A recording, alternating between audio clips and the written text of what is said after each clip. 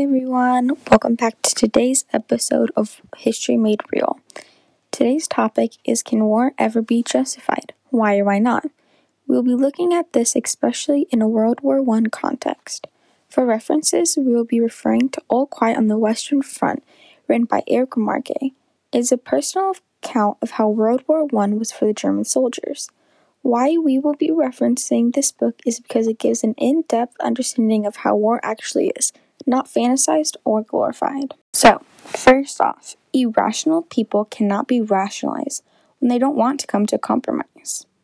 Unfortunately, there are many people like that in the world today, as well as in the past history. For instance, a man named Gavril Princip was a suburban nationalist that shot Archduke Ferdinand and his wife to death, sparking the First World War.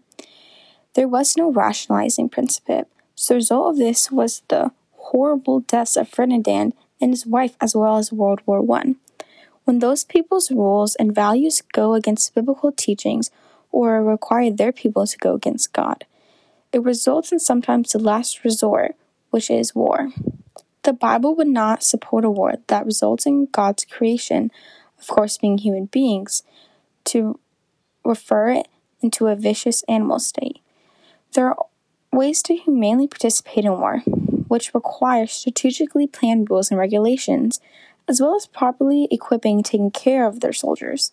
Like everything in life, if done correctly according to biblical teachings and standards, it can be justified, but if not, then there's no real reason for it. In World War I, the Germans were poorly equipped and helpless.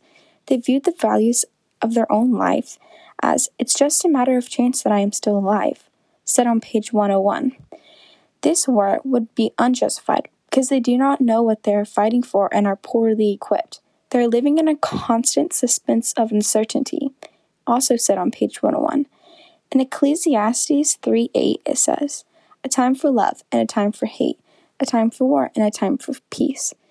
It is essential to remember and determine if it is a time for war, for peace, for love, or for hate.